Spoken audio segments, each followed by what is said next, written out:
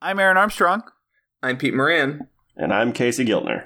And we love to watch. We love to watch. I don't even have the fucking title. That shows you how professional we are. That'll all get edited out or left in if I feel like making Peter look silly. Oh, we love to watch.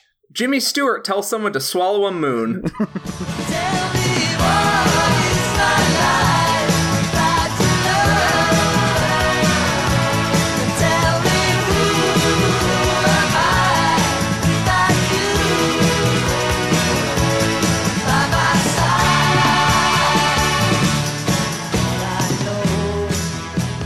Hey, Pete. Hey, Casey. Hey, team. How you guys doing? Doing pretty good. I've stopped crying. I watched it 2 days ago. I'm in a similar boat. Casey, you love this movie. Do you cry when you watch it, or is it... We're really getting into, like, the meat of the episode. Like, Casey, do you cry? How are your feelings? I'm also testing you if you're a robot. There is no movie that makes me cry more than this movie. It has been 3 days since I finished watching this, and all afternoon today I was still listening to sad songs on the internet, mostly written by Sharon Van Etten, just to wallow in my own despair. Which is odd because, you know, technically the ending is supposedly so uplifting, but I somehow just feel awful about myself at the end because I'm like, I will never be a man that inspires an entire town like this. That's awesome. Yeah, you probably won't be. Mainly because we both live in Minneapolis, St. Paul. It's a big town. And people aren't that social, so... Not that social. No. And it'd be weird nowadays because people would just come in and like transfer money on your Cash App or your Venmo. It's not as visually appealing as a giant basket. So anyways, yes, if you haven't heard us before, We Love to Watch, we're a movie podcast. We pick a theme, and each month we do 4 or so movies around that theme. And if we remember, we compare and contrast them. This month is our Christmas movie spectacular. We didn't come up with a great title. It is just favorite Christmas movies throughout our lives.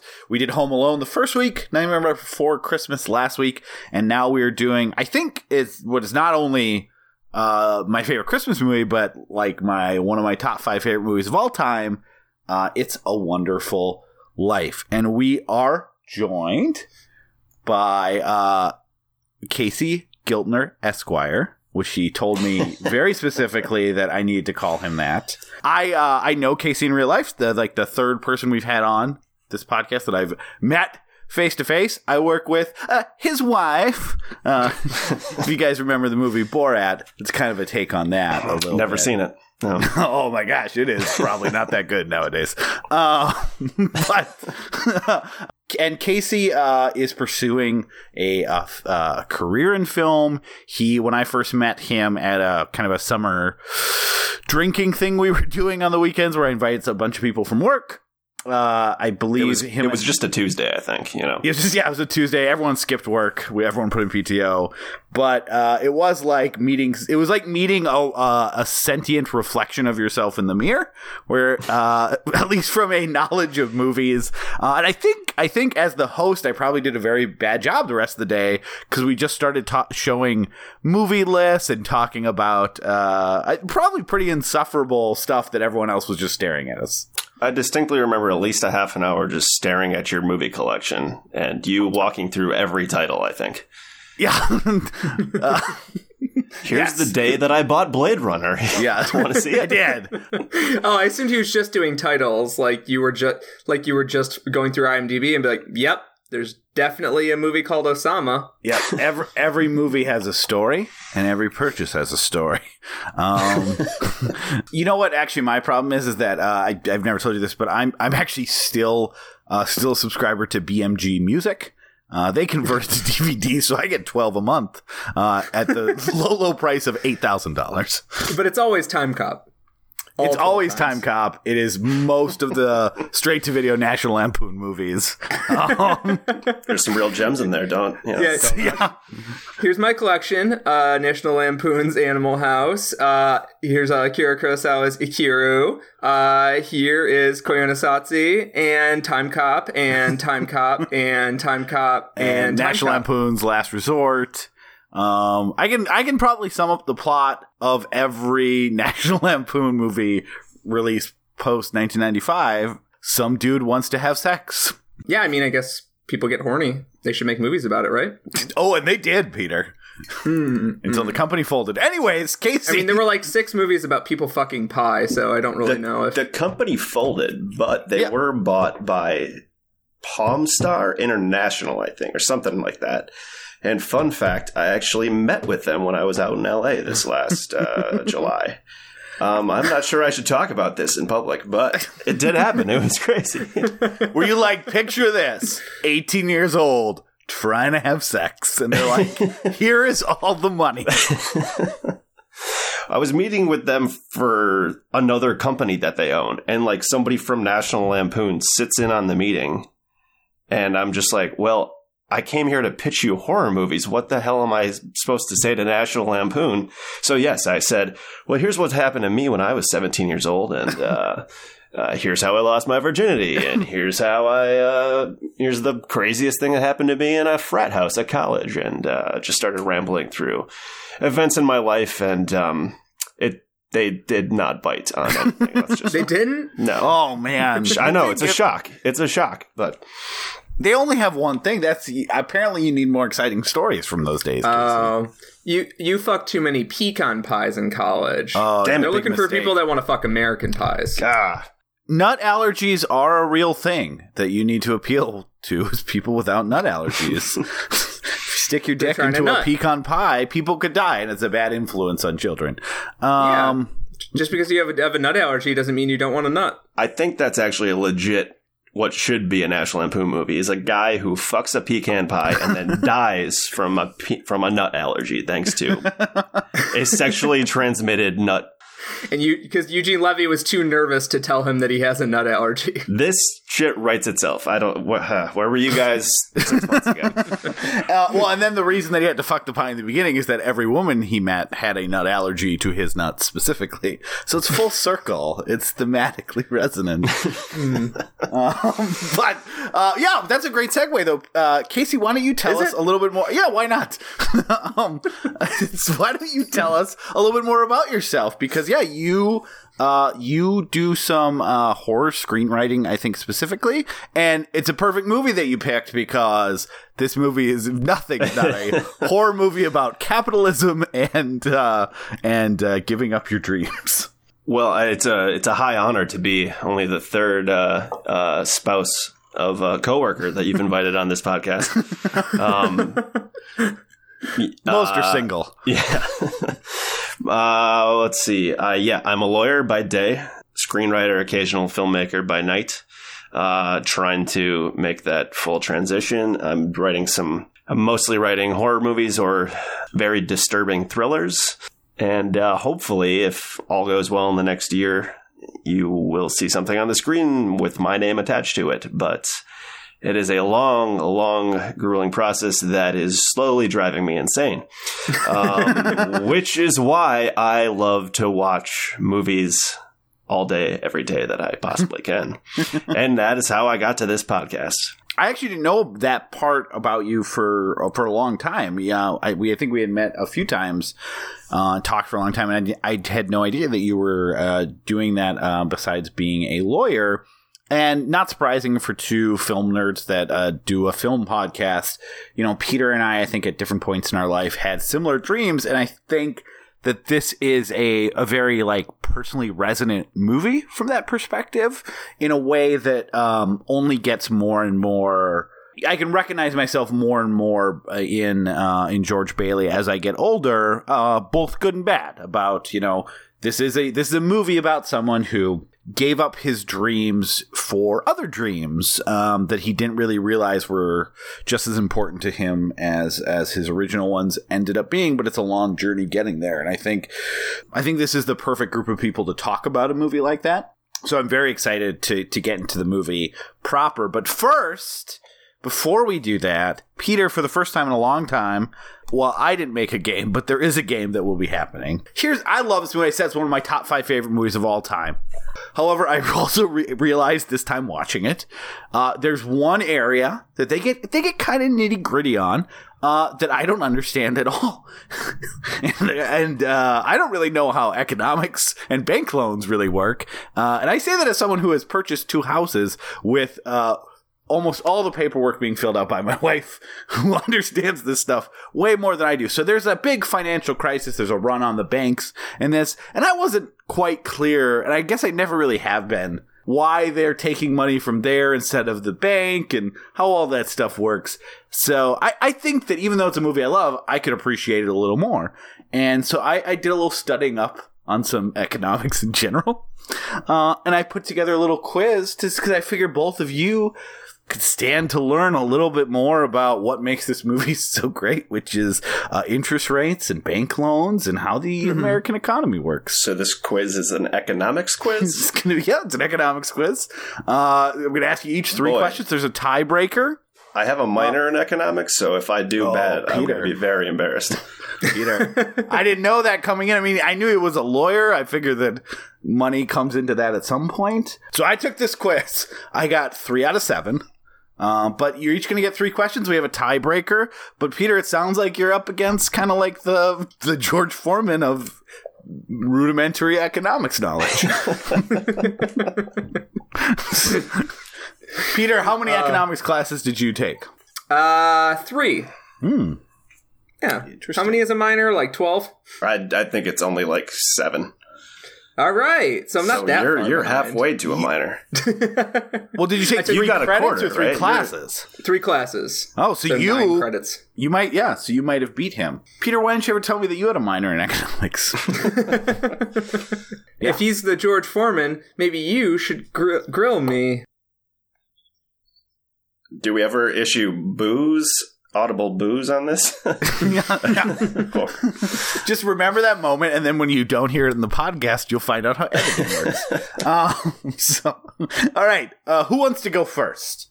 Guess first. Guess first. If the CPI in 2000 is 100, and the CPI in 2008 is 110, there has been slight inflation, slight deflation, extreme inflation, extreme deflation, or stagflation, which is something I never heard of before, but I assume it is masturbating a cow.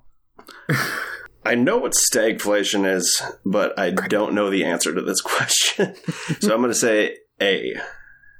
Slight inflation, that's what I guessed. But as I told you, I did very poorly on this quiz. So that is incorrect. It is extreme inflation. Is the CPI the cost price index? Consumer price index, right? Consumer price index? Here's the best part about this quiz. I don't know anything about the underlying answers. I didn't create the quiz. I stole it from online, as I mentioned. So if you have any follow-up questions, I'm going to refer you to your economics textbook.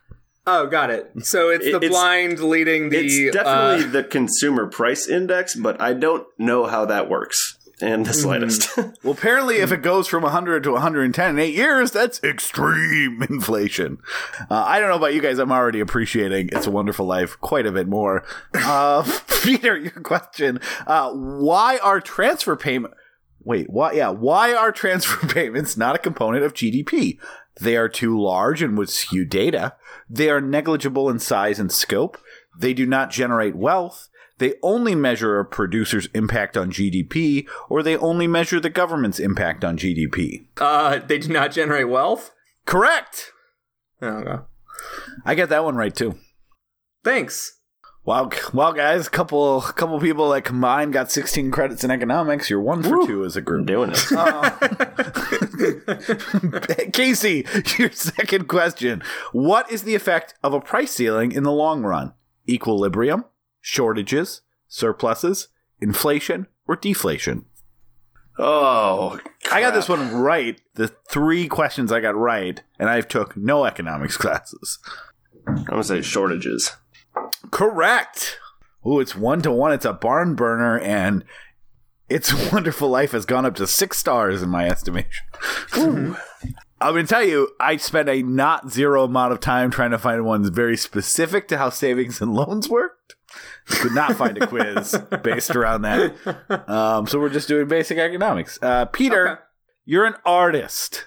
It takes you an hour to produce one work of art. In other words, one work takes 1 hour. 2 works takes 2 hours, and so forth. Time is your only cost. This violates the principle of demand, supply, ownership, equilibrium, or diminishing marginal returns.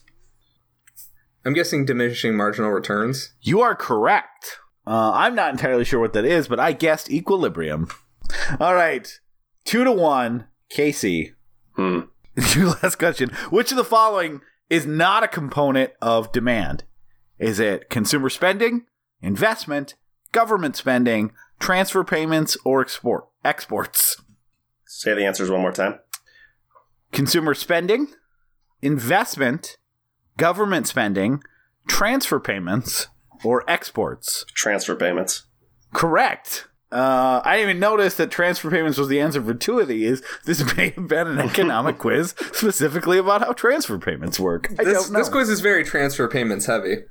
All right, Peter, if you get this, no tiebreaker, you just win the game. Okay. Which of the following would cause a supply shift? A change in consumer tastes or preferences, new technology, consumer taxes, employment figures, or none of the above?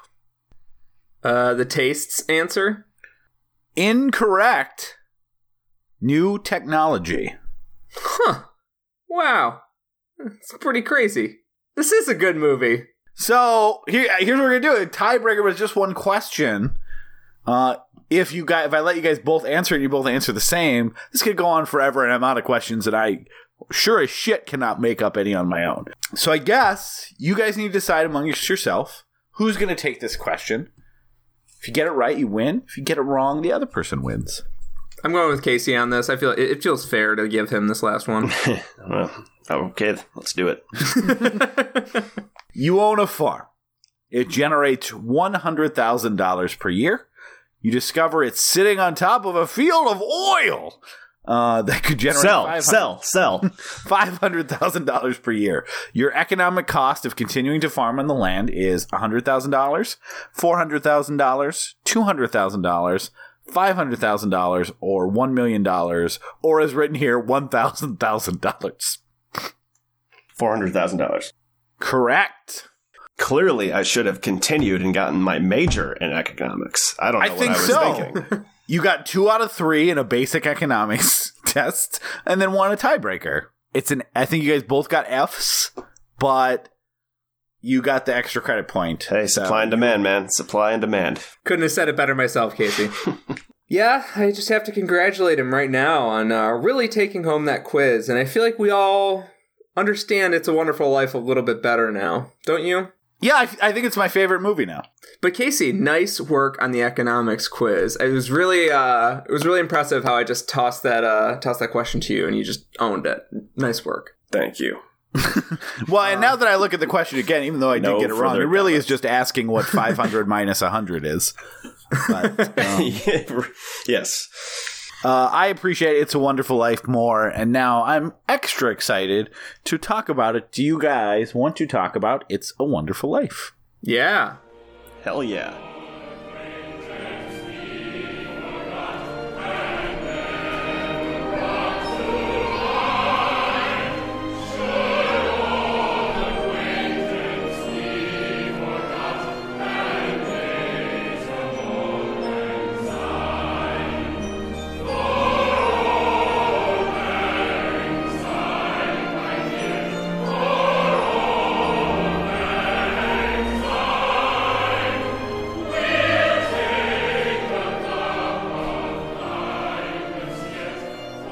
So, Peter, I believe I don't actually believe anything because I don't remember who his alternate taglines and who his quick recap.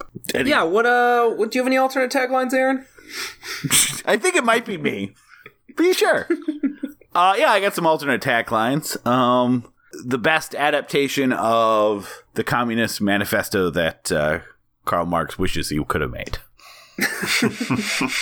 It is funny because, like, as a kid, I watched it so many times as a kid, and like elementary school, junior high, and stuff like that, as we're like learning basic civics and government and very surface level how our economy works.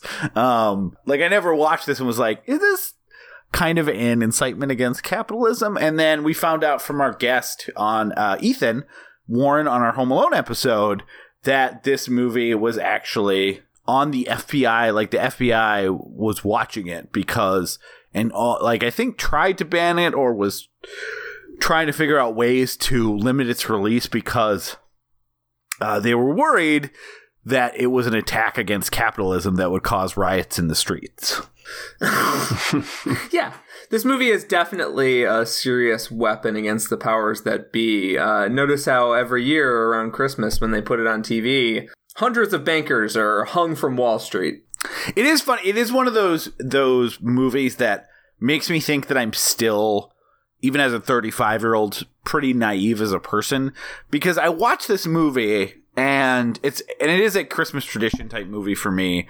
And I watch it and I go, man, everyone has seen this movie. Why are there all these bad people in the world? Like, I feel that way when I like watch Sesame Street or Mr. Rogers' Neighborhood. It's like, where did all these terrible people come from? Didn't they watch these shows that I watched as a kid that taught you to treat other people with respect and all this stuff? And like, I think It's a Wonderful Life is one of those things as an adult where I still watch this, or like Muppet Christmas Carol, and was like, did people watch this and go, I want to be the fucking old guy in the wheelchair? Or what happened? What happened in your life? I think people, as they typically do with any sort of movie with a political bend, they watched it. They took they cherry-picked whatever lessons they wanted from it. And then they moved the fuck on. And like, I'm guessing someone who went into like hedge funds looked at this movie and said like, well, yes, this movie doesn't necessarily agree with what I'm doing for a living, but if I just make lots of friends, I'm good. So I should call up my frat brothers every weekend to make sure they're doing well. And then I'll be just like George Bailey. And then they can bail me out when I blow it all on hookers and blow, you know? Yeah, exactly. I agree. Like, why is the movie it's interesting that, like, this is probably one of the most agreeable in the current day. Obviously, not at the time, and we'll get to that, but in the current day, it's one of the most agreeably wholesome, but, like, very, it's extremely convincing argument for why we don't need these like big corporate overlords in our life, and why money can be evil, and why you shouldn't be this like predatory force of financial power in the world, and why you should be a financial force of good, and that is possible. And instead, everyone just sees the movie and they're just like, isn't it nice that the nice guy didn't kill himself? Yeah, and, you know, I was going to save this for the movie proper, but as long as we're kind of there, like, the other thing to remember, and we can get into the plot after we kind of wrap this up, but the other thing to remember, and I really noticed it watching this time, is that, like, Mr. Potter doesn't hate George Bailey because George Bailey is like taking away this tiny sliver of his potential business. Like, that doesn't even come up until the very end of the movie with the guy who's like, look, people are actually moving into his houses, but he's hated the Baileys and George Bailey from the beginning. And he says it so clearly, and it was something that I, just didn't notice a lot of the time, which is he is mad that George Bailey and his father before him didn't make it a bigger priority to accumulate money and wealth. Like, he says it so many times that you guys are idiots. You're operating this at barely a cost. Like, his true disdain for the Baileys is that they are not capitalist enough. Not that they're beating him, not that he needs to get that money, not that he really wants to own everything, although there is a component of that, but he just fucking hates them personally because they don't care about accumulating wealth the same way that he does. And that's very interesting because that is like something that a certain political party in this country like seems to hate about a lot of other people, like why they like love Donald Trump and stuff like that. It's like they love Donald Trump because they believe that they made his number one priority to accumulate as much money as possible, and that's what they want to do. But like, and that's where Mr. Potter's disdain for the Baileys comes from. And it feels even more so like the only way that anyone would become so embittered by someone as good as George Bailey is because there's George Bailey reflects Potter's sins back at him. Potter could have been this force for good in his community. Instead, he ran slums for 70 years or whatever. He could have been this true force for good, but George Bailey, being the other money man in town, even though he's an underdog compared to Potter, choosing to not go for that sort of predatory capitalism makes Potter maybe feel bad about himself, or it makes him it reflects back on him in some way. It's a very interesting thing that, like, yeah, it's not just about pure greed with Potter. The movie is actually more complex than that. Like, Potter resents George Bailey for not being just as petty as he is. There's this disdain that you're talking about that Trump, the ruling class now, have for anyone who isn't the most rampant capitalist they can possibly be.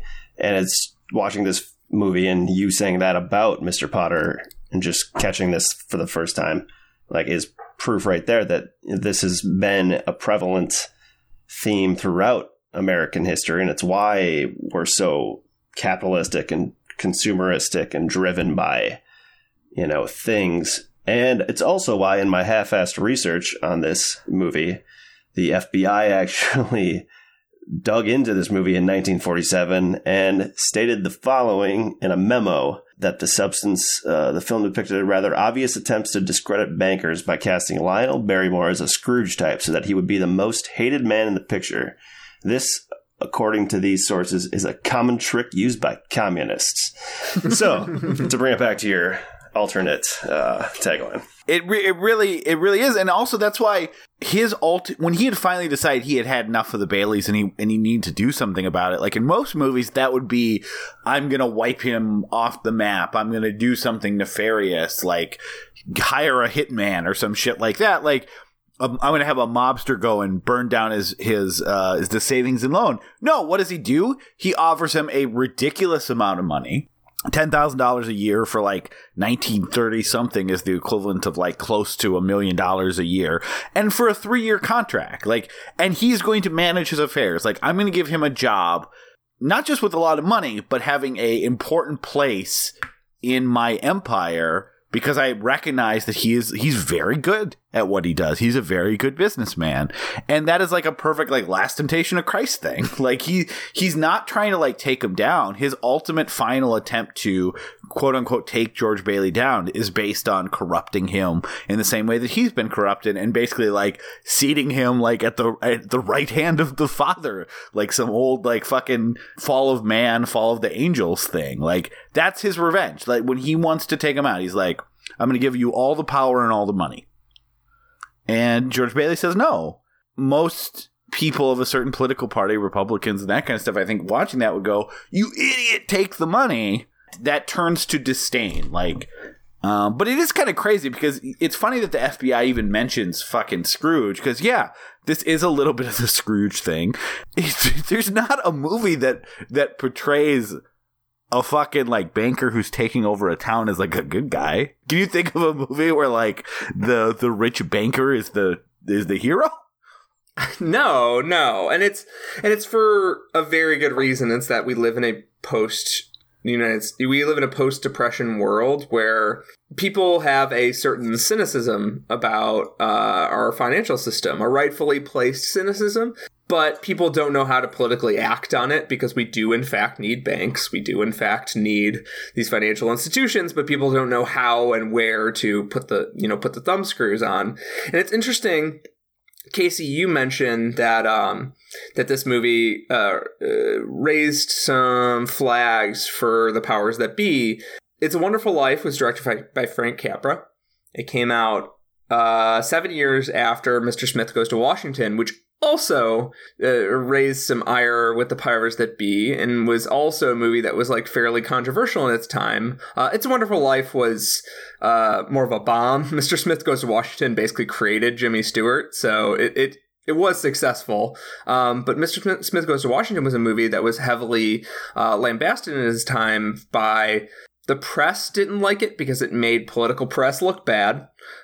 Many politicians didn't like it at the time because they thought that it would undermine people's faith in the political system, the American political system. And even though Mr. Smith Goes to Washington and It's a Wonderful Life are now, in the modern sense, seen as these like very shiny, like clean, wholesome films, like they were in a sense politically fiery and poignant for their times in such a way that they were seen as dangerous in a sense. That is a shockingly bad take. I mean, Mr. Smith Goes to Washington is one of half of the reason that I am as politically crazy as I am. I agree. Yes. Same with me. Seeing it at just the right age between 8th grade and 10th grade. Whenever I saw it for the first time, I was like, this makes me believe in the system. Like, it's essentially propaganda for a Republican representative government where you send your voices off to be heard in Washington. Like, yeah, that's what made me chase after politics for a little bit after school. Was being like the Mr. Smith thing. I was like, I think this candidate will represent my voice well, and instead it was kind of viewed as it's just interesting how voices change over time. What else is interesting is that I saw Mr. Smith young too, and of course I loved it, and like schools talk about Mr. Smith and they show scenes from it as like an example of this is how Congress should work. And I think there's almost, as I mentioned, like a level of naivete around like, why aren't people better? I think there's almost even though I love both these movies and I do think they represent the best of what our economic system and our political system should be, I do think there's something almost like, I don't know, subversive is not the right word because it's the opposite of that. But like you said, propagandizing that, like when you watch stuff like It's a Wonderful Life and Mr. Smith Goes to Washington, and then you hear teachers and family members and adults tell you that like, yeah, this is what America's like. It does sort of lead to, again, a 35-year-old like myself sometimes still being like, man, I can't believe people are this evil. Like, look, this is what everyone agrees is like what America should be like. And it's not the movie's fault and doesn't take away from my enjoyment. But like we talked a lot about this, Peter, on our episode on Ravenous, where our country is so fucking good at propagandizing to children and ourselves about like, this is what America is and this is how it does all these good things. And there's like these great movies that you're right, like showing It's a Wonderful Life or Mr. Smith Goes to Washington on NBC or, you know, all night on Christmas for It's a Wonderful Life. There's not like Fox News articles saying to take it down. Like everyone agrees this is good. But then the effect of that is that when you start thinking that everyone thinks this is good, you start thinking that everyone shares the values of the movie. Unfortunately, that's like in a kind of a dirty way. These pillars of like revolutionary cinema from and as you mentioned, we're seeing at that time is that have kind of been turned to kind of continue the propaganda cycle of like, this is what America's like, and everyone agrees. I agree.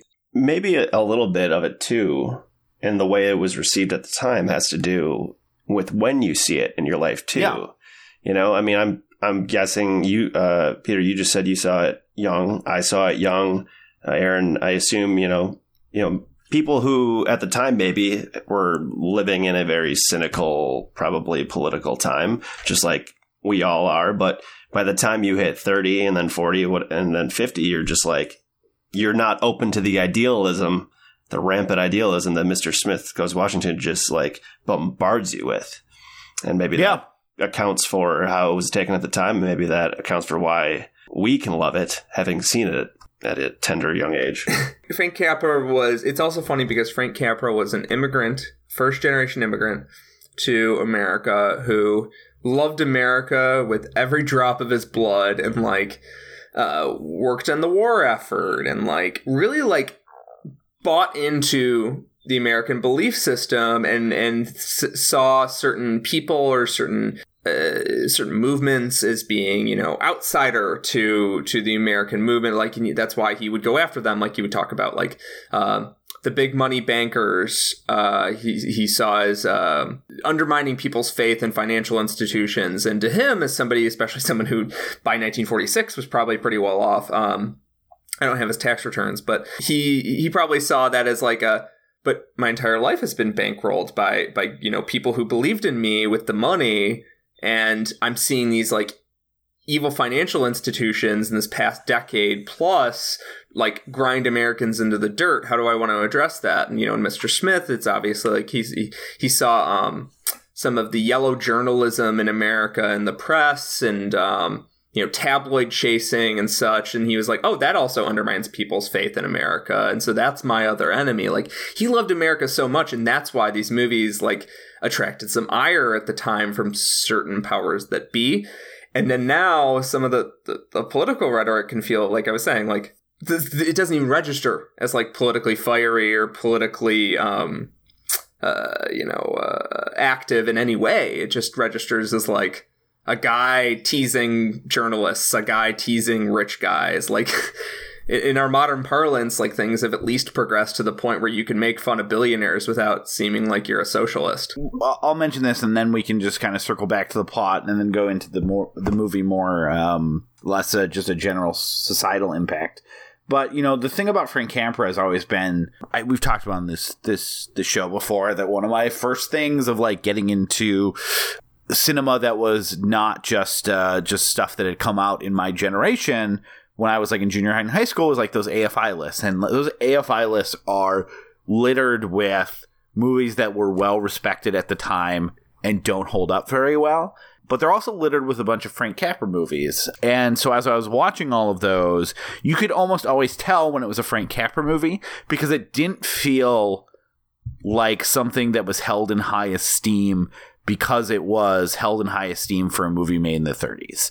Like, they really do. Like, you go down that list of like It Happened One Night, Lost Horizon, Mr. Smith Goes to Washington, Mr. Deeds Goes to Town, like It's a Wonderful Life, like Arsenic and Old Lace, like all those movies, You Can't Take It With You, they feel like fresh and vibrant, and like they're commenting, they have stuff to say about the modern times or current times. And it's why I think It's a Wonderful Life is easy for kids to watch. Like, I think this was probably the first black and white movie, not that I saw, but the first one that I like loved as much as Raiders of the Lost Ark and some of the other stuff I was watching at the time, just because it doesn't feel like eating your vegetables. It doesn't feel like doing your homework. It feels like this vibrant film that feels like out of time. And some of that is because Casey, like as you mentioned, like, a couple things. One, all this stuff is still happening. And the other thing is that it feels so, you know, we'll talk about this a little bit about why I liked it so much, but like, it also is about like a fucking parallel universe and stuff like that. And like, that appealed to me as a young kid who loved sci-fi. Like, oh, he gets to see what he's like when he doesn't exist. It's like an alternate universe, like Star Trek. You know, like, it felt modern in a way that a lot of other movies at the time didn't, and still don't. You know, and in the I touched on this briefly as well. There's so much about this movie that I think gets flattened out by its cultural image of this squeaky clean, uplifting movie that might have like a little downtrodden moment, but you know, after a few minutes you're gonna get a good laugh. Like, this is a movie about a man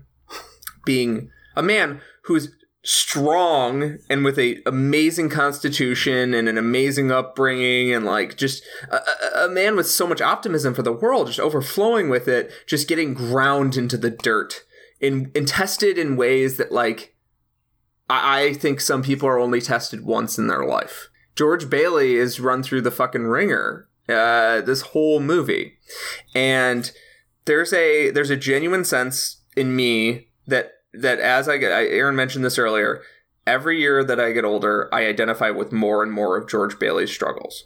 Aaron pointed out the like sort of like sci-fi nerdiness of being like, well, what would my life be without me? But I register that like being separated from like high school depression era stuff as being, this is a man, even if the angel's not real, and I think canonically in the movie he is real, but even if the angel's not real, whatever, this is a man standing on a bridge, considering his life, thinking about what his life would be without him, or what his funeral would be like, or whatever. That's like a very much a real thing that people can relate to when they're at their darkest, deepest place. And I think every year that goes on, and I have a very good life. Like, I'm very happy with my life. Would you say it's a wonderful life? I have a wonderful life. Like, I have a lot of great support systems, and, you know, I'm happy with who I am, generally speaking. Every year that goes on, there's more and more like, well, that was a dream I had to give up. Or, that was a big disappointment in my life. Or, that's where I failed my family. That's where I failed myself. Do you guys kind of get any of that from as you get older? Like, just like every year you're like, oh yeah. I completely understand and agree with everything you just said. I feel basically the exact same way. And honestly, it makes me wonder, since we were talking a lot about Frank Capra, it makes me wonder about Frank Capra. I mean, you look at the movies that he made early on. It Happened One Night, and even Mr. Smith Goes to Washington. And they're all like quicker, simpler movies. And even with heavier themes, or in Mr. Smith Goes to Washington, they're like quick to the point. They tell a simple story and move on. Then World War II happens, and the man goes off and he immediately signs up, and then he ends up making documentaries for the war effort the entire time. But as you were saying, Peter, that he was one of the most like pro-America patriotic people probably working in Hollywood during the war. The war ends and he comes back, and what does he make? There's all the public reasons he stated for making this movie. I have to wonder how much he specifically identified with George specifically. And you look at this in comparison to his earlier movies, and it's huge. It's an entire man's life. Yeah. I wonder how much he was influenced by the cinema coming out in the 40s, like Citizen Kane, for instance, because it's unlike his earlier storytelling, at least as far as I guess I haven't seen all of his movies, but the ones that I have seen, it feels like a complete 180, or not a complete 180, but a very significant evolution. Even more unfortunate, and I guess World War II would do that to anybody. But yeah, even after this movie, it's unfortunate that he bombed with this, and then he made like 2 more movies basically, and then his career was over. He didn't work for like the last 30 years of his life. And you just have to think, like, it's not that he gave up his dreams, but even after he makes this movie, he ends up losing the thing that he was most invested in, right? He loses his career. It's kind of taken away from him. And he probably ended up feeling more like George than any of us. Oh yeah, and it wasn't just like, it was definitely the fact that his movies bombed. Even though this was like nominated for an Academy Award for Best Picture, like it just wasn't as crowd pleasing as his other movies. But like, even though he was never named, he was always also like quasi blacklisted, because everyone like thought he was like, okay, like this guy's definitely a little bit of a communist. Like, we've seen his movies. So yeah, that sucks. And like, yeah, you're right. Like, but he still, like, he was pretty vocal and politically active in the 60s, protesting the Vietnam War. It is amazing that he basically made masterpiece after masterpiece, all these movies that we remember, and then like this, generally considered to be one of the best movies of all time, ruined his career. So I think that we're already quite a bit into this. I don't think that, and this is one of the most watched movies of all time, like just statistically, I don't think we need to go back in and do the plot. Everyone knows the plot of It's a Wonderful Life. But the interesting thing about the plot, I will note. Okay, yeah, let's just get into what we want to talk about. The length of the segments and the structure of the movie is totally different than I remembered, and I imagine for a lot of people remembered. I remembered George Bailey growing up chaos slowly coming in, him falling down, the angels coming in then, having their conversation, and then sending down Clarence, and then Clarence stepping in. And I remember the, So you thought it was like an in media res thing, and then it flashed back? Yeah, and I remember Pottersville lasting longer, and I remember there being more of a celebration at the end. And because of that amazing SNL bit, I remembered it's not beating the shit out of him, but I remembered some sort of conflict with Potter where he was like, Potter, you can keep the money you stole or whatever because I've got friends or some, whatever. I'm not a screenwriter. The movie is entirely different from that. The movie starts off with all these people praying and saying George Bailey is in trouble. I don't remember that growing up. I remember just George Bailey growing up, George Bailey going through some shit, and Angel stepping in. I don't remember there being this sort of ominous cloud over the whole movie that shit's gonna go bad for George. And I remember that Pottersville, post attempted suicide sequence being way longer than it is. It's 30 minutes. It's not even that. It's in the last 30 minutes of the movie and ends up being a 15-minute segment. And wisely, Frank Capra chose to put the suicide of its protagonist as a third act, halfway through the second act twist. Not even twist, but a huge development. Because the angels are just George Bailey's in trouble. Would this movie work if George Bailey jumped off a bridge at the beginning of the movie, and then we have to go through his whole damn life before we find out that he gets saved? I don't know. It would have been a much more grueling movie, maybe. Maybe you always tuned in 20 minutes into the movie because you were watching it on TV as a kid, and yes. We weren't planning to watch it. So oh shit, hey, this is on. That is very likely. Yeah. Yes. Is that you catch it in fits and starts because it is a long ass movie. But yeah, I just wanted to talk about, we don't have to go through the plot recap.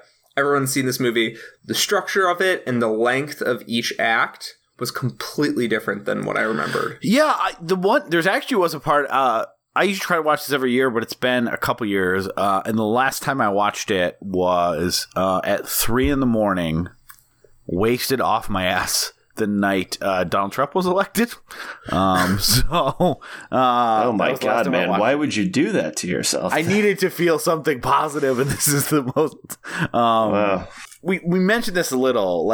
I will sometimes get choked up at movies. I will, have a tear here and there, especially if it's if it's something positive and emotionally fulfilling in the same way that I don't usually cry at sad movies necessarily, but the typical Field of Dreams finally gets to play catch with his dad. Those things will choke me up. And a lot of other Inside Out is a good one, especially since having kids. That the joy of her going back to her parents and realizing all this stuff. Those movies get me choked up, and a tear or two will fall out.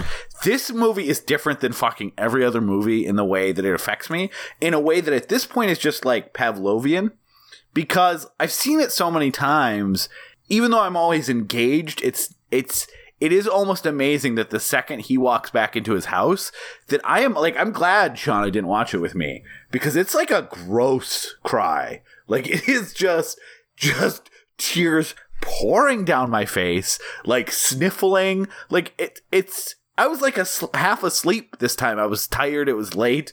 Like you said, it's a long movie, and all of a sudden my body just reacted to stimuli in a way that I wasn't even emotionally or mentally processing, but it's it's this part. All right, let her loose. It's bizarre the way I react. You said that because I can no longer watch this with other people. At least not the end, because it like you said, it's a gross cry. I kind of lose control, and it is Pavlovian, because I think even this time, and I'm watching the middle of the movie. I'm not even close to the end, and for just a brief second, think about the end. Yeah. And think about the part where his brother walks in and says to George Bailey, the richest man in town. And I started crying then. And I was only halfway through the movie. And just from the mere thought of what I knew was about to take place. Yeah, no, it's exact same. You just mentioned that part now, and I had to fight it. It is not even like I'm not emotionally engaged. Like I'm not like, but there is just something about that whole last like 5 or 6 minutes that just turns me into a complete blubbering mess. And like a very, like, I am scared for the point that I watch this with my daughter. Yeah. Because it's going to be like, Dad, what is wrong?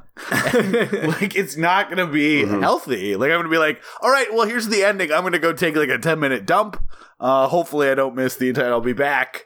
Oh, I missed it. Oh, no. As I come back with tears streaming down my eyes from the bathroom, just thinking about if you stay there, though, it might be the healthiest moment of your entire relationship with your daughter. We've already had that conversation many times about, like, because I've watched Inside Out with her, and that gets me, so we've had that conversation. But again, I think there is a difference between, like, this is emotionally connecting with me and, like, I'm a mess.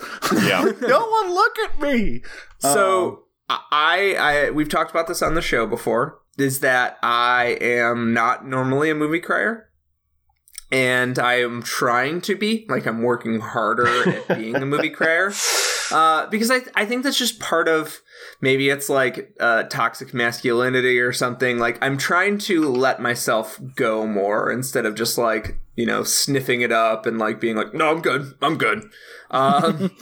And I'm trying to let it go. I see it as a foible in myself that I can't cry more. And recently, just a few things have tapped into it. And the one thing is, the one Christmas story every year that gets me is the first episode of the first aired episodes of The Simpsons. Simpsons Roasting on an Open Fire. And it's a Christmas episode where Bart fucks up and costs the family a large chunk of money. That's what happens.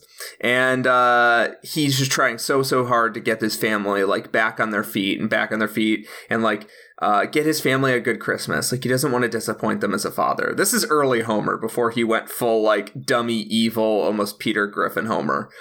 And then at the end of the day, he fails because of just getting paid poorly, which is not his fault. And they end up getting the dog, Santa's little helper, through an accident. I know. He signs up to be a Santa Claus at the mall, doesn't he? Yeah. Yes, and they pay him jack shit like because $6. he had to take a training class or whatever. Yes, and he has nothing, and they just take it to the fucking racetrack with the dogs, and then they bet on a dog. The dog loses, and in the parking lot, the guy is just like, get out of here, you loser dog. And then the dog runs at Homer, and almost started crying talking about it. It is funny that we didn't do a plot recap of It's a Wonderful Life, but we did do one of the first episodes of Simpsons. but that's something interesting about. I do have like a love for Christmas, yes, but like I have these sort of stories about someone working through some sort of hardship because they're trying so hard to be a good member of their family and a good member of their community and like not disappoint everyone. Like makes me like, that's what breaks me is especially in these times of joy where everyone seems to be so happy and someone's like working so hard just to make sure that their family has like enough. Like, that destroys me. And that's why It's a Wonderful Life taps into that same space. With that ending, yeah, that wanting to be connected with your community like that. Like, for me, I think I mentioned this at the start of the podcast, is like, I don't think I could ever be worthy of the love and adoration that George Bailey gets in that moment from that town. Like, it was just impossible. And you see the look on Jimmy Stewart's face, and there's no hint of that emotion or that feeling running through him. He's just like, yes, finally, everyone recognizes it. I definitely do deserve all this. And I'm like, somehow, that's not a knock on George Bailey. George Bailey is fucking awesome. But just my response to this movie is always that I would just have my Catholic guilt would be going off in that moment. I'd be like, no, I can't take all this money. What do you guys? No, I don't deserve this and that. Yeah, I'd be in the same boat. I'd be like, I'll just go to jail to be polite. But there's two things going on. One, movies are bigger than real life. Like, movies, that's one of the amazing things about movies is that they can tap into, you're not just in love with the girl, you're in love with the girl and suddenly you can tap dance. I don't think that what they were doing was tap dancing in that we'll see, but Continue. The other thing happening is that, like, I think George Bailey legitimately... I think Frank Capra read the story of Job, and he went, "This is bullshit." And he was like, he should be rewarded for being such a good guy. God could do anything. Why would he? And he just came in. He was like, "All right, so yeah, I'm gonna run this guy into the dirt. He's gonna have a great family that almost gets destroyed. He's gonna have this villain constantly bearing down on him throughout every part of his life. Like, he's gonna constantly be disappointed by, like, just basic decency. Like, he's put through so many challenges that, like, I don't think normal people are put through in the course of a lifetime. Like, he is constantly asked to make choices that are so much bigger than him. Like, him constantly choosing to give up all of his dreams, but for the people of his community, is something that I think is so epic and large that, like, we can't really relate. We can relate to it, but we can't. I don't think any of us have had a job so important as, like, keeping people's mortgages afloat. Well, here's what's interesting though about that, and something I really wanted to touch on. Because, so he deserves the joy in the end, is what I'm saying, basically. Yeah, and he does, and I understand that fear as well. Having kids helps, because your kids right now anyways, like, look at you that way all the time with, like, little things. So that's kind of changed a lot of my perception of this movie from, like, before I had kids, where it did feel a lot more like, oh, no one could ever look at me with that much, like, love in their eyes. But yeah, have kids and, like, be nice to them, and you can get that. It's really easy. You have to save a lot of money for other things, but it's a good way to get that feeling. But I do think that something that gets missed about George Bailey, he is a really good person. He is amazing, as you guys have both said. But I think there's an expectation of people, of themselves, that when they do good things, and they do, like, selfless things, and they make good decisions, whether that's volunteering or giving to charity or, pushing aside your dreams and your hopes and for something that you want in order to make other people's lives better, that should bring you personal satisfaction and joy. And when people don't get that feeling or don't feel that way, it almost inspires them to not pursue doing these kind of, like, inarguably good works for people, because human beings have an expectation that if they do a good thing, they get the endorphins. They may not get exactly what they want, but they feel good about themselves. And I really do think what George Bailey epitomizes is he's never, like, personally satisfied with most of the decisions that he's forced to confront that are outside of his control, from not going on any of his adventures to even, like, buying the house that he didn't want and all these other things. Like, he makes the right decision and he does the right thing, but he doesn't get any personal pleasure necessarily from it in the moment. It's only at, age 35 or 40 or whatever the ending is that he realizes, truly realizes, that he is happy, and all of these decisions that he has made or he feels that were forced upon him have caused him, like, personal happiness and satisfaction. He just never looked that way. I think that's so important, because that is something that doesn't get talked about that often, that, like, these selfless acts for a lot of people still give them a personal satisfaction. There was a Friends episode about this, that you can't really do a truly selfless deed because, giving money to charity makes you feel good and all this stuff. And what we have here is George, who does all these selfless deeds that bring him no pleasure. And that's important too. It is important to do the right thing in a way that really does inconvenience you or make your life worse, because it is the right thing to do. I just think that's something that gets glossed over in our society. I think that's an expectation that people have for themselves. And I'm always struck by, I've left a lot of what I learned in Catholic school and Catholic church and stuff like that aside. But there is still one story that I remember this great priest told me once. We were in I went to public school, but they were teaching our CCD class or whatever they had for us. And he was teaching us, and he asked a question of the class, like, about a homeless man who he's a homeless man. He's dying for money.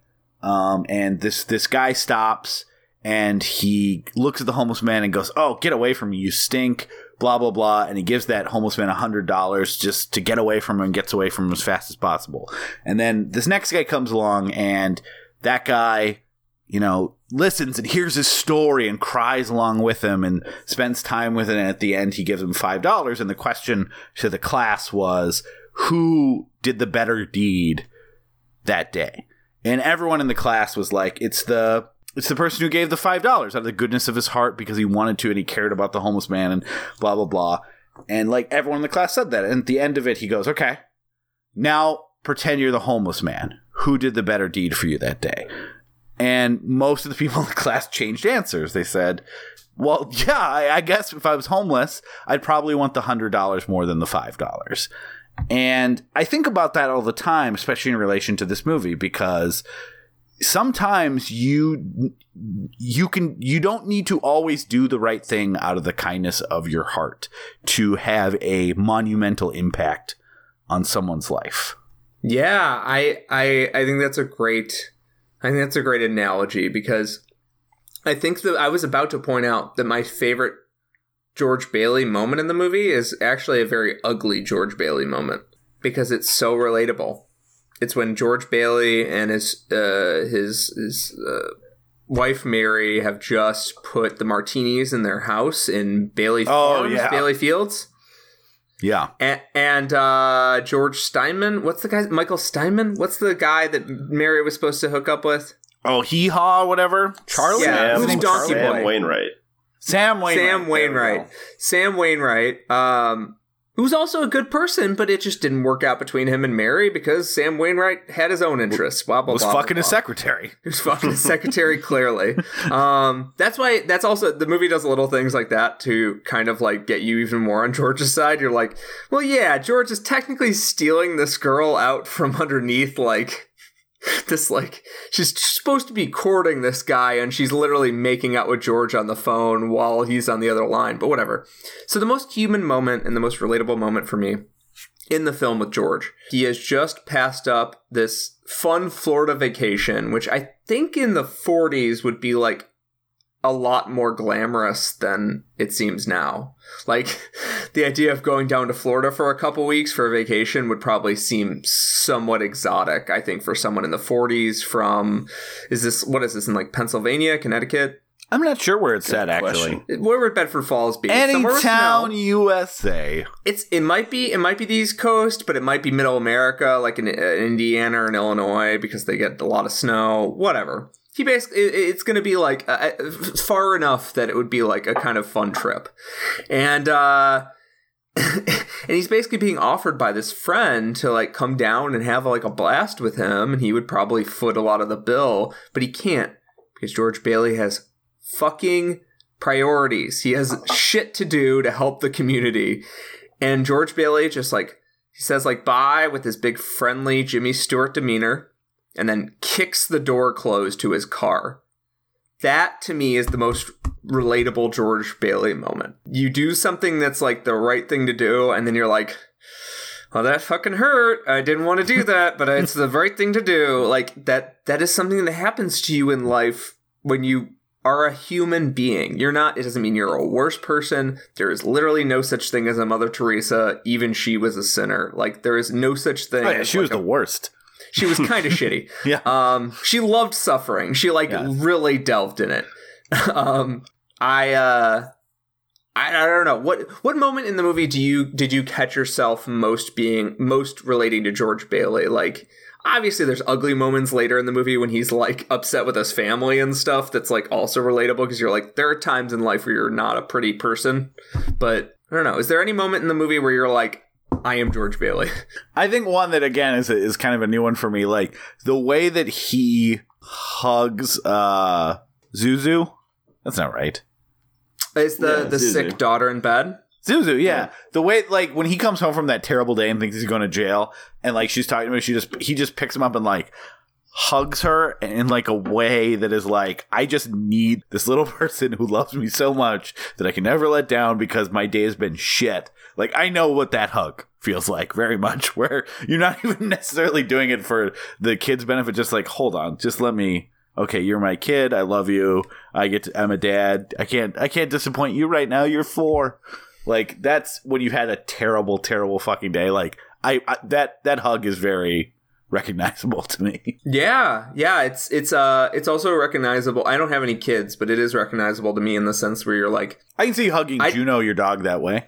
yeah, I do that sometimes when I have a really shitty day or I've been traveling and it's like, it's been just disappointment after disappointment. I'm just like, yeah, like, you probably are miserable right now, you little 60-pound dog, but I need this hug, you furry little motherfucker. Yeah, Casey, is there a moment in the movie that you like really like, a George Bailey moment that you're like, that impresses you? Because Jimmy Stewart is so impressive. I've always liked the moment when he's talking to his dad at the dinner table really early in the movie, and everyone else has left the table, and his dad wants him to stay in town, work with him, and he spends, takes a minute to try and explain to his dad why he has to leave, why it's so important to him that he get out. For me, I've always felt this urge to, get out further and see more of everything and not be stuck in one place. And it's ultimately why I end up identifying with him and with the movie so much. But this part early on, just very casual, just like having to explain what's important to you to other people who won't necessarily understand or feel this same way you do. Like, I get that's tough, and I think it's a good understated early moment in the movie. And Jimmy Stewart is so good at communicating that like youthful exuberance that he's just like, I'm gonna take on the world, but it doesn't feel fake at all. Like, he does seem like he has legitimately aged 20 years or 25 years over the course of the movie with like a minimal or like makeup and like hair stuff. He, in those first few scenes where he's like pushing the candle for good luck, he seems like he is like 25 years older. It is almost like they use the Ant-Man Michael Douglas technology. That's how convincing he is playing youthful exuberance and like world weary at that level. And then he just let's talk about how much he kills it, because he is, I mean, unsurprisingly, seeing this movie at a young age, Jimmy Stewart became like my favorite old-timey actor. It helped too that like he was parodied on stuff I was watching a lot, like Saturday Night Live. So Dana Carvey parody of It's a Wonderful Life is totally worth watching after you watch the movie if you're like still mad at Mr. Potter. Yeah, it's a great sketch. But yeah, that, and like I remember, and he's the easiest person to imitate, yourself. Yeah, and having seen this movie too, you're just like, Clarence. That's the easiest thing to do in the world. And he also is very good at playing drunk. I'm not surprised he was cast in Harvey a few years after this. He is so good at playing drunk, but I think it's because I don't know if he was ad-libbing at a time that like they just didn't do that much in movies, but it is amazing how natural everything that comes out of his mouth is. Like he's just thought of it and he's saying it. And that's especially notable because this is like pre-method acting. It's pre-Brando and that revolution. And he's still big, but he's not big in the way that a lot of other actors of the time were, where it felt like they were giving a stage performance. Like Jimmy Stewart is so good in these movies in the 30s and 40s and 50s because he feels like he was doing method acting before method acting was a thing, where he is wholly inhabiting the characters that he plays. And in a way that, like, I love Cary Grant too, but like Cary Grant felt like he was being Cary Grant. He was putting on a show, and a lot of them did. Jimmy Stewart felt like he was George Bailey. He was Mr. Smith. So let me ask you this. He still is. Yeah. Is this Jimmy Stewart's best performance? I'm going to say it definitely 100% is. But the flip side is he is in so many great movies. A lot of them great because of his performances. I don't think I've ever seen a bad performance from him. And I've seen a lot of Jimmy Stewart movies. It is crazy, though, that like Jimmy Stewart is so easy to parody because of his like weird warble. When I watch this movie, like I don't see the Dana Carvey impression. I don't see, a million Jim Carrey. Jim Carrey or improv groups doing an impression of him. I just see like this wonderfully nuanced portrait of what a man is throughout his life. And I just start crying at different points in this movie because of how relatable it is to see how well he vacillates between tones. And so jumping back really far, Casey, what you said earlier is so true, that this movie demonstrates Frank Capra's growth as an artist and as a person, and that he can vacillate between tones with such grace. Like he can take a moment that's jubilant and wonderful and like makes you overflow with like frantic joy, like the wedding scene, and then just ease you into just terror and submission in the way that like they're making a run on the bank right after the wedding. That's a great point. And then they grind you down all the way down there. And then you see Jimmy Stewart's trying to like pick his staff back up. He's like, we got the $2. We got a mama and papa dollar, and we'll put them in the safe and maybe they'll fuck. And and then he's leaving, and he's like, it was clearly a little bit of a show because he's leaving and he's soaked to the boots and he's so depressed. And he's like following orders, basically. He's like, just tell me where my wife is. Like, I just want to know where my wife is. I just want to be with her. We're not going to be in Italy tonight, but we'll be together at least. And the way that Mary just drops that surprise on him, and the way he just like slowly lights up. Like at first he's like, this house is a piece of shit. And then he just slowly lights up. Is like, it demonstrates how amazing of an actor Jimmy Stewart is, how great of a director Frank Capra is, and also how Frank Capra imbues humanity and interesting characteristics in characters that, like, in other movies would be just the serving wife. Because Mary's amazing. Yeah, let's talk about Donna Reed. She's so good in this movie. Also, she's like the most. They don't have to do a lot of that greasy lens stuff. The waxed lens stuff here. She's just like the prettiest person. Can I just say quickly before we get deeper on this that as a young kid, I completely thought she was Ingrid Bergman for the first few years that I watched this.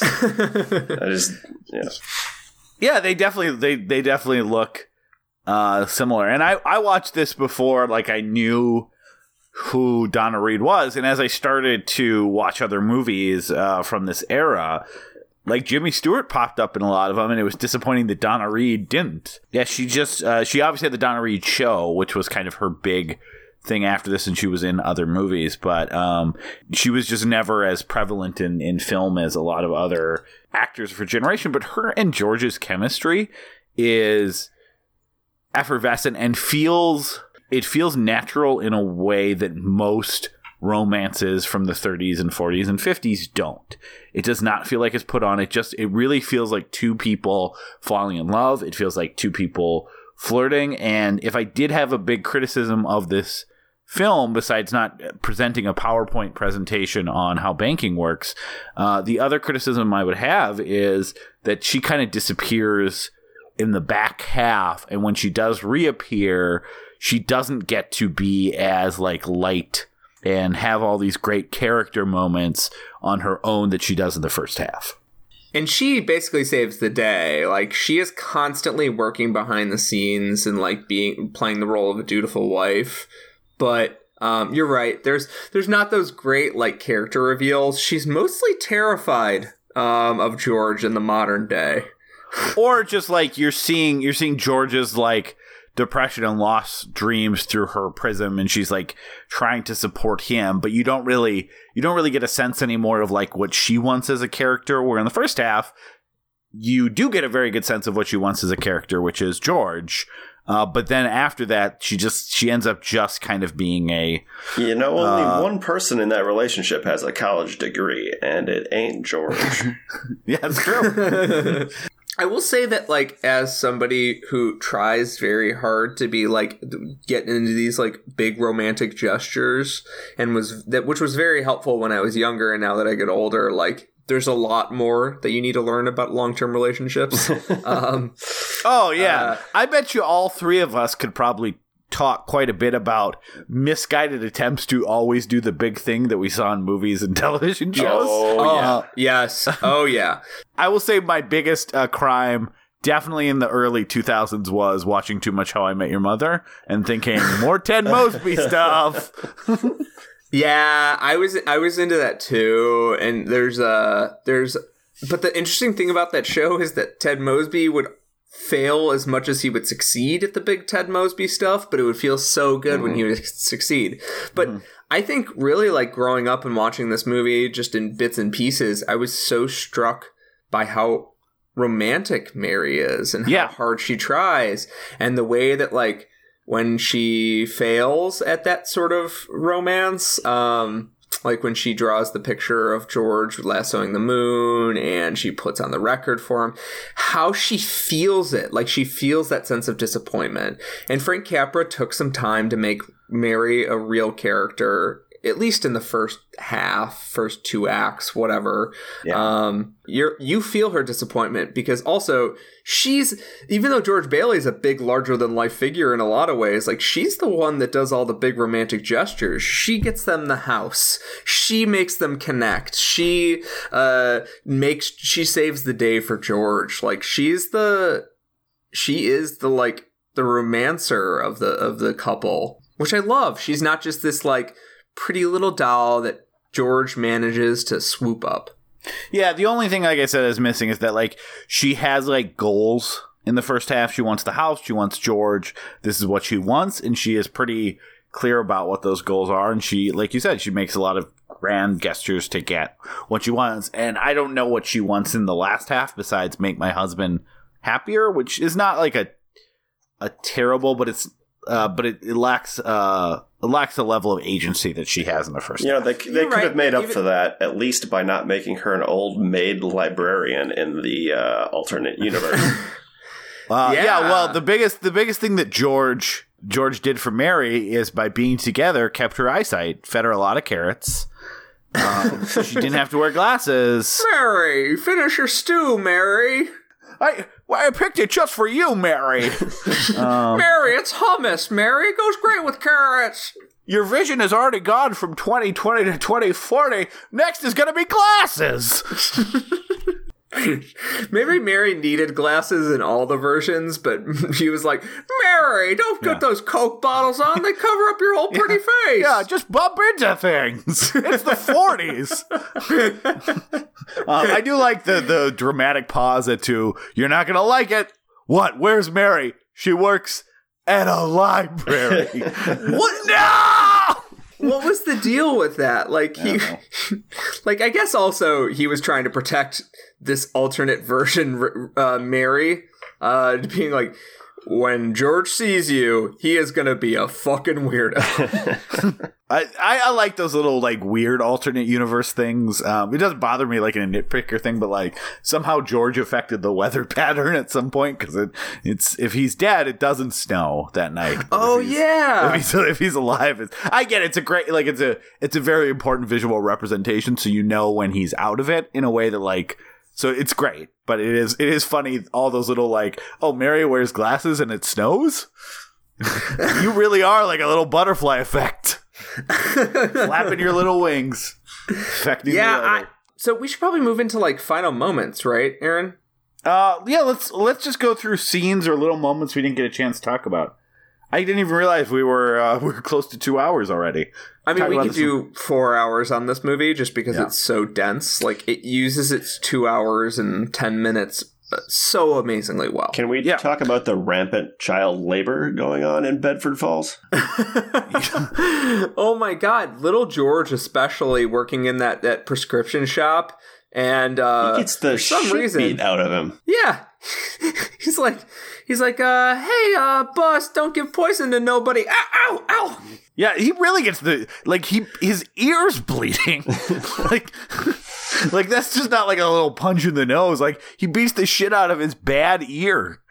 It shows you how much I think hitting your kids had been normalized at the time because Or maybe, you know, like for the audience of the time, they were like, well, I don't hit my kids, but my dad did. I think the audience at the time probably watched it and said, great way to discipline, but in this particular case, obviously it wasn't the best use of a very normal punishment, which is to punch your kid in the face.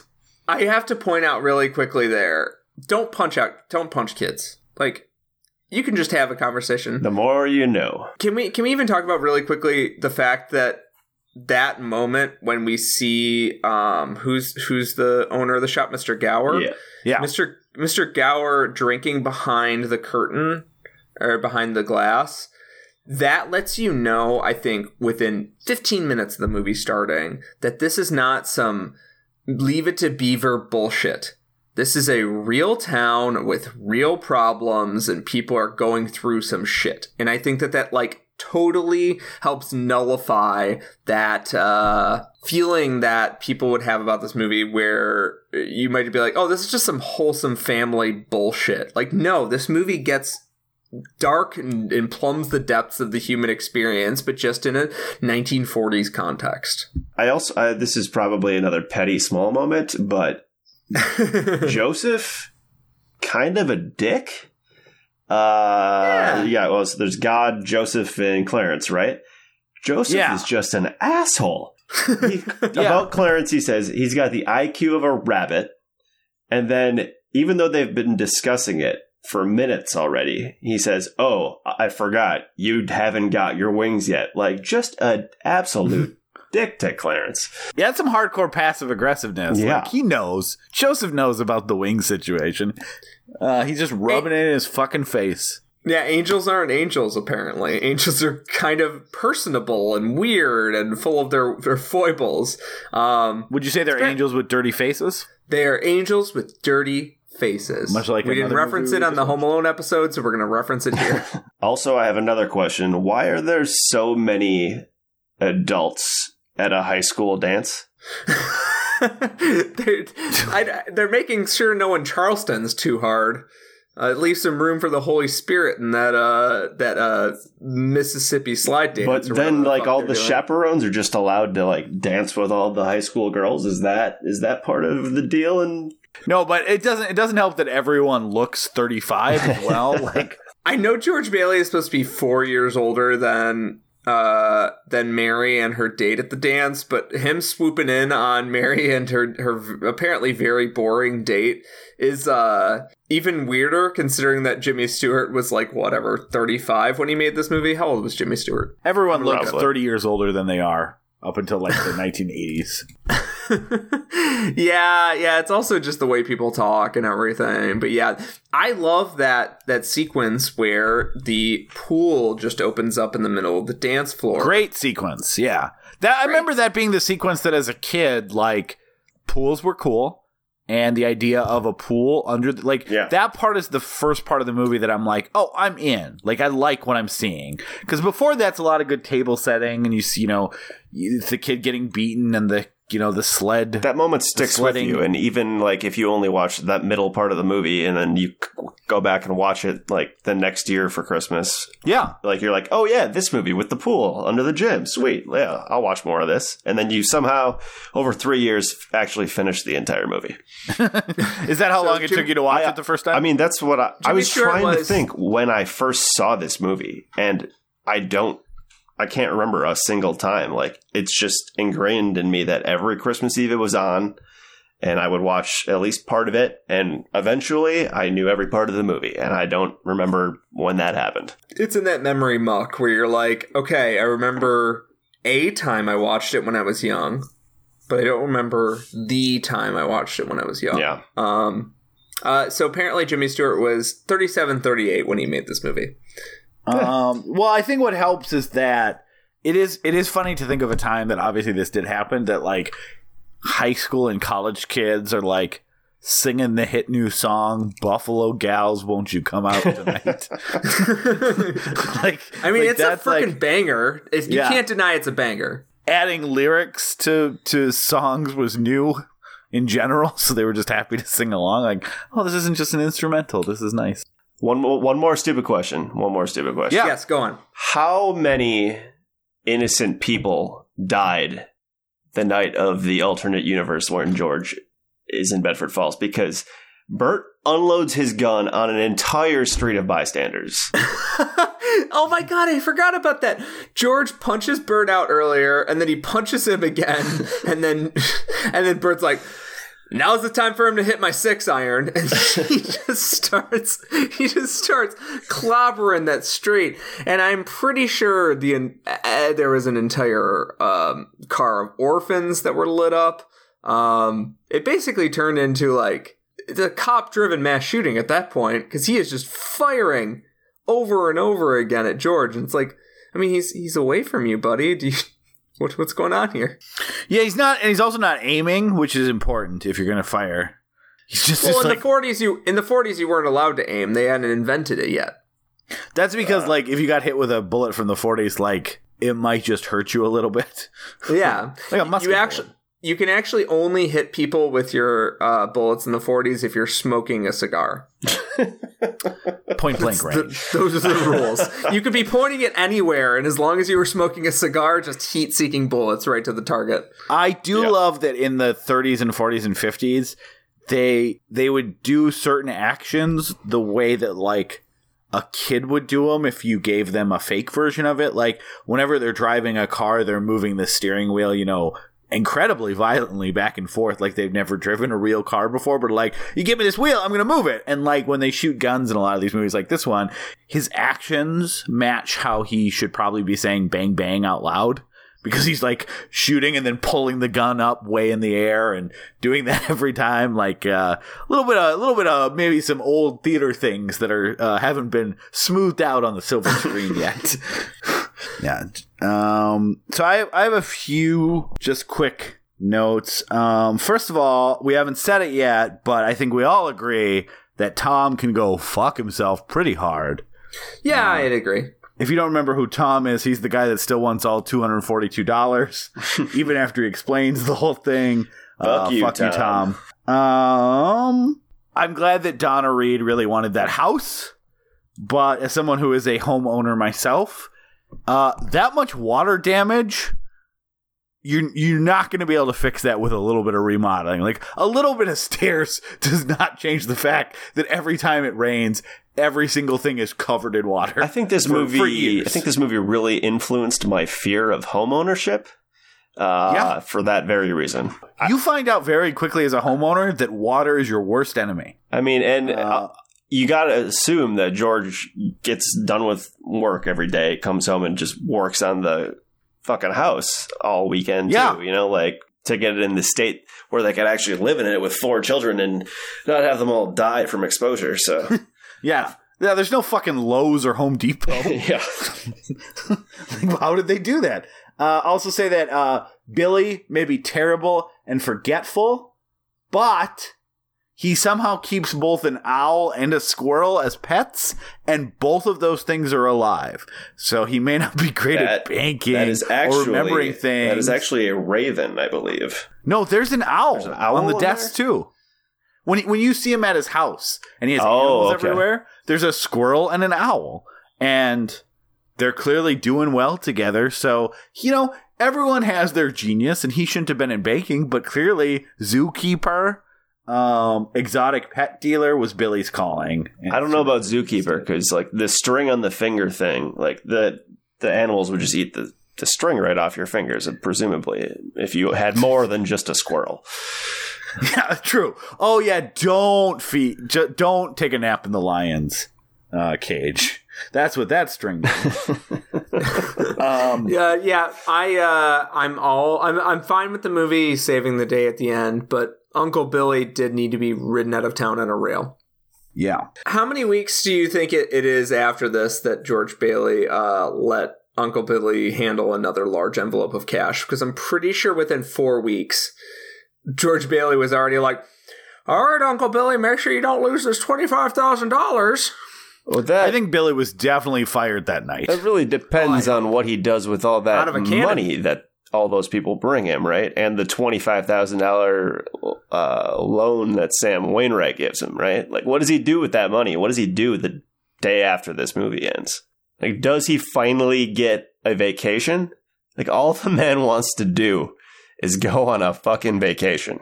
That'd be nice. He did earn it. He's done it for, based on his age at the end, 80 years. The last kind of jokey thing is that I am glad that Bert and Ernie are still friends in the alternate universe. They have a good relationship. It's not explored that much. Everything else changes, but those two still have each other's backs. That's nice. And then we talked a lot about how much the ending gets us. You mentioned the brother coming home is the part that really sets you off, Casey. Yeah. I have a moment as well. The brother part is like that. I mean, there's so many little moments, but the one that turns me from tears streaming down my face to like a blubbering mess is when the bank examiner, that look that he gives him when he tosses money and then starts belting it out into song.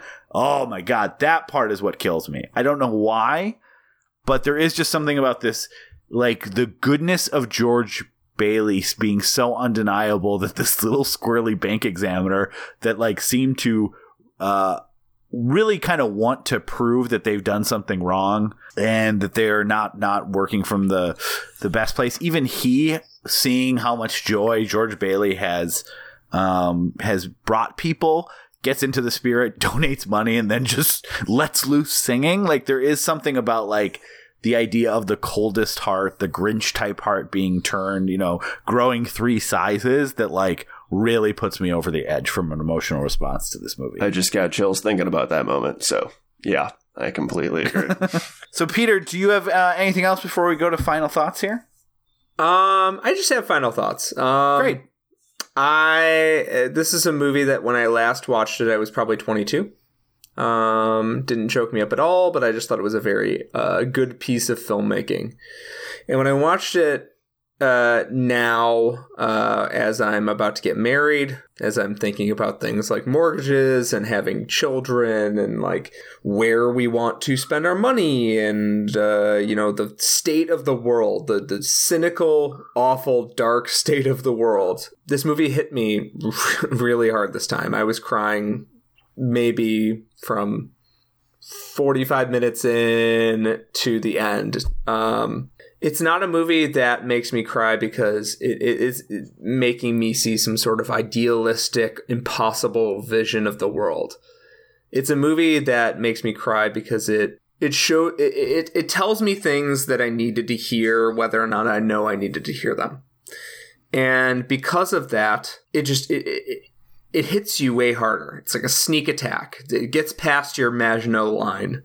I didn't expect that this time at all. I was just expecting this like heartwarming Christmas tale. But this is actually a movie you can watch all year round if you're ever feeling hopeless or you ever feel like the world is just stepping on you. Election Night 2016. Yeah. Yeah. I mean, both a little masochistic and I get why you did it. But the movie exists as this wonderful piece of the human experience. And I think this is going to stand out for hundreds of years as one of the examples of like what filmmaking is, what the human experience is, and like could really represent, I think, for like how Americans feel anxiety about their future and how humans feel anxiety about their future. Because it's, yes, it's 80 years old, but it's still so goddamn relatable on every level. And it deserves I know this is a boring thing to say, deserves every part of its status. So yeah, for my final thoughts, it's I think Peter and I talk a lot about on this show how we try not to put best labels on things, even when we're creating like our own top 100 list. We're usually pretty clear about like these are our favorite 100 movies. Because I understand it's very hard to like say objectively what the best movie of all time is, even though that's what like Sight and Sound and AFI and all these other things attempt to do as like a consensus of what's the best as opposed to favorites. And typically I and Peter have shied away from that in our own personal way that we describe our love of movies. This is like the exception for me that like I'm not saying this is the best movie of all time, but I wouldn't fight anyone who said it was. Like, when I see those lists of, like, the best movies of all time, this is the one that I look for on it. Like, how high did this one get? Even though there's tons of movies on those from 2001 to Good, the Bad, and the Ugly that I love, this is the one that I always feel like I have a personal investment in to see how high it ranked. And it's the only movie that's the case for me, just because I feel like, Peter, you're almost just alluding to this right now. Like, if you were to put a capsule of, like, our planet's about to blow up and you want future generations of humans that have migrated away from this Earth, or alien species that'll discover the remains of our civilization, like, this is the movie I would want to show them. So by that metric, it was like, I think the best representation of human beings and our culture and the best parts of all of those things, while still acknowledging the duality and the fact that, like, life isn't clean. You don't get to live out all your dreams. And, you know, sometimes the best case scenario for that is to end up on a bridge and realize that you actually have achieved a new dream that you weren't watching for. Like, it doesn't shy away from darkness. It doesn't shy away from any of the other stuff that makes us human. But at the end of the day, it does leave you with a feeling of wanting to be a better person. And there's not that many movies that do that. Like, I don't know how you can watch It's a Wonderful Life, and on some level, sometimes it's depressing because you're looking at George Bailey and everything and you go, oh my gosh, I am not there. But there is a part of you that, like, makes you go, yeah, you should do good things, even if it doesn't benefit you. And you should be looking for the things in your life that do make you, that are fulfilling to you. And maybe you aren't looking at all those things. Like, there's not that many movies that truly make people want to be a better person. But that was one thing that Roger Ebert always talked about too, that, like, the best types of movies are empathy machines that make you walk away and go, I am going to put good out in the world. And this is the movie version of that. So, you know, we definitely could talk about this movie for hours and hours, but this really is just one of the best movies of all time. One of my favorite movies. And one of the movies I'm most excited to show my kids when they're a little older someday. Casey? Yeah, Final Casey, thoughts. do you have any final thoughts on this? From the surface level, there are so many aspects of this movie that you would think would add up to not appealing to someone like me. I mean, my favorite movies are the more fucked up shit, the better, basically, and the more messed up in the head, the better. And then you, not to interrupt, but you and Peter should become best friends after this. Go ahead. And then you open up with this movie with people praying and stars talking that are God and an angel, and you're just it's like, I am by no means a religious man, so that should cross me off from the beginning. Yeah. And yet, same.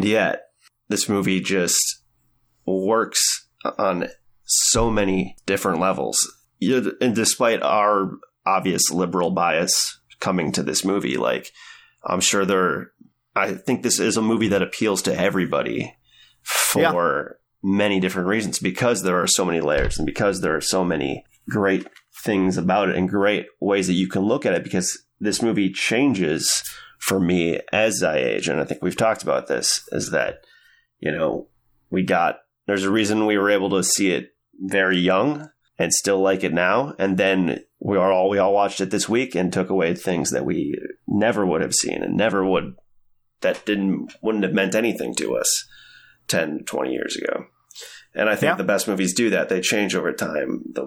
The ones I continue to go back to every year, the ones that I was obsessed with, you know, in college, I watched them 10 years later, and, like, I can still be obsessed with them, but it's going to be for a different reason, because the world changes and you change and the movie changes too. And I just love how it makes me feel. And like you said, want to be a better person and yet feel awful about myself at the same time.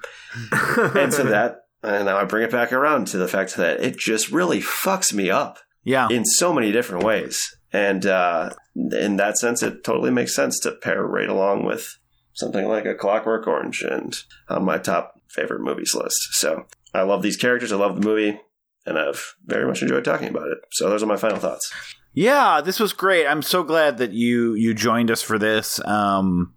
I know when I sent the list, it was a pretty quick response to wanting to do It's a Wonderful Life, and I wasn't surprised because I would have had some things to say about Home Alone too, but yeah.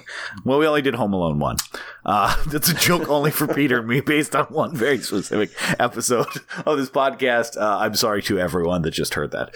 But I get it. Like there was a joke before I met you, Casey, at work that that I reminded Brittany, who we work with, or who I work with, who you live with, how much I remind that we were kind of the same person in a lot of respects. So if I had got the list from someone, I would have picked It's a Wonderful Life as well. And I'm so glad that you felt the same way. And I'm so glad that you were able to join us to talk about it. I hope you come back on again at some point. So what do you have to promote? Promotion. Well, hopefully if I come back, I'll have more to promote. But my brothers and I do this weird thing every year. We have a blog. It's called the Giltner Brothers blog, which I suppose you'll have to write down. Yeah, we'll put a link in the show notes. Absolutely. And we make a list every year of the things that didn't suck. And our list is coming out in a week or two. So, well, perfect. It'll probably be out by this episode comes out the third week in December. So, otherwise, find me on social media at CJ Giltner on Twitter. I don't have any followers, so I probably won't tweet. Thank you. Excellent. Well, thank you so much, Peter. We have one more episode this year, and it's changed. And also, I'm going to vamp for a second because I am recording this from my daughter's playroom, and I've bumped a toy that is now singing a dumb song at me. I don't want to show up on mic. So, okay, it stopped. Peter, we only have one more episode, and it went off again. All right, it's done. I can't hear it. Peter, we have one more episode, and it changed a little bit because we were going to do Christmas TV specials for our Christmas episode. And then we wanted to talk about How the Grinch Stole Christmas.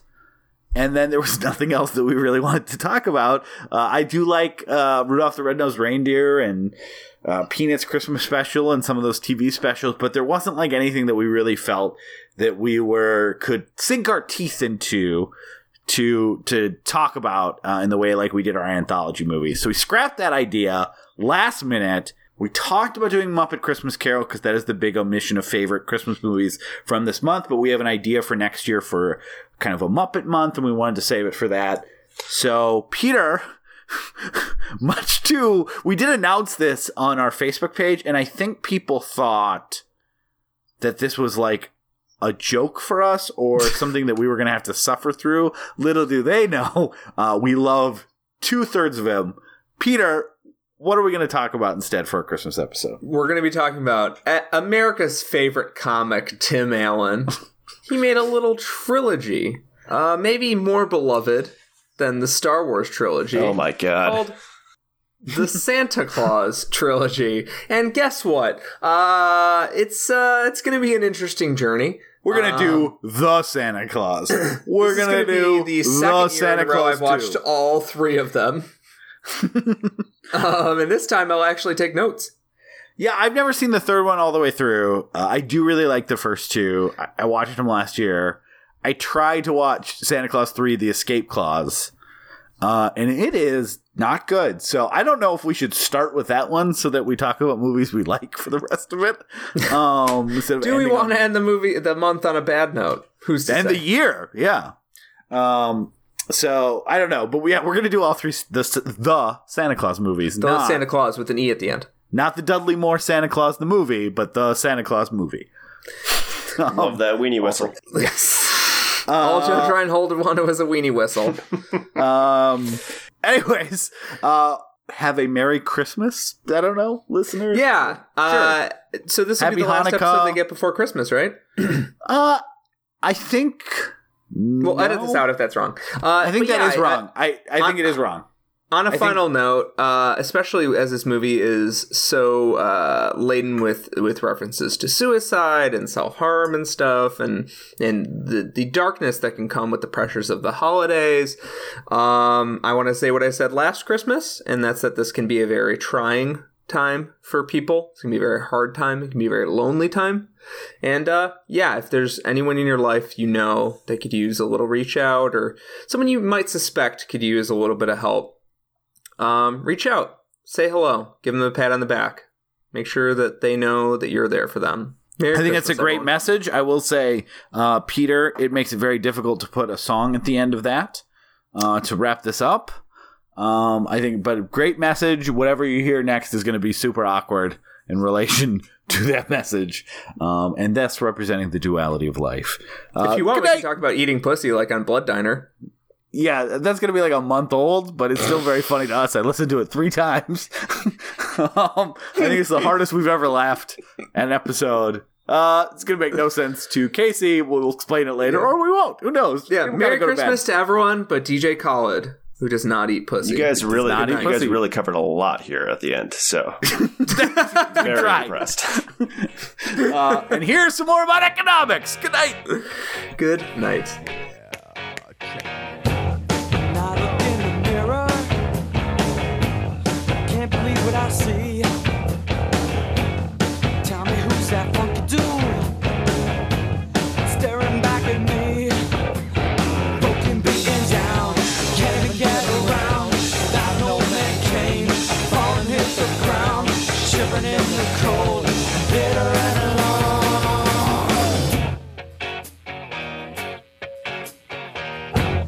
Excuse the bitchin', I shouldn't complain.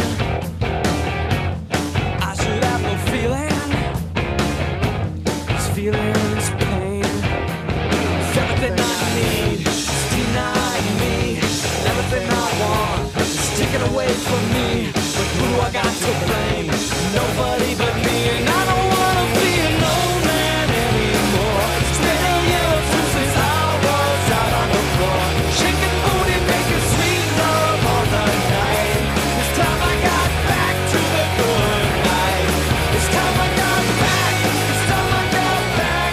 And I don't even know how around the Hey folks, thanks for listening to We Love to Watch. Thank you so much for listening to our show, and we've got just a few quick announcements for you. There ain't nothing in the rule book that says that we can't do some of our own plugs, baby. If you'd like to talk to us, tell us we're stupid, tell us we're beautiful, the quickest way to get to us is our Facebook group, facebook.com/We Love to Watch, or our website, WLTWpodcast.com. Leave us a comment, tell us we're doing a good job. Only tell us we're doing a good job. We're so sensitive. We're sensitive boys. We're soft boys.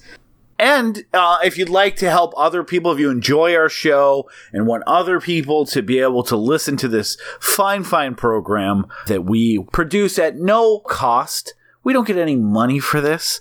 You guys have yet to pay us anything. We live and we breathe off of good reviews from iTunes. So if you would please go to iTunes, review our show, give us a positive rating.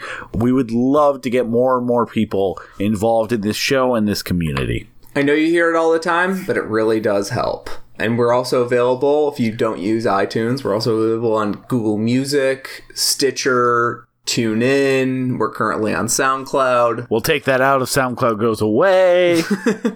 That's it. Thanks for listening. Stay tuned, guys, on our Facebook page especially. We're going to have a lot more polls, a lot more prizes, and a lot more interaction with you guys. So keep it tuned in. Let us know what you guys are thinking. And again, above all else, thanks for listening to We Love to Watch.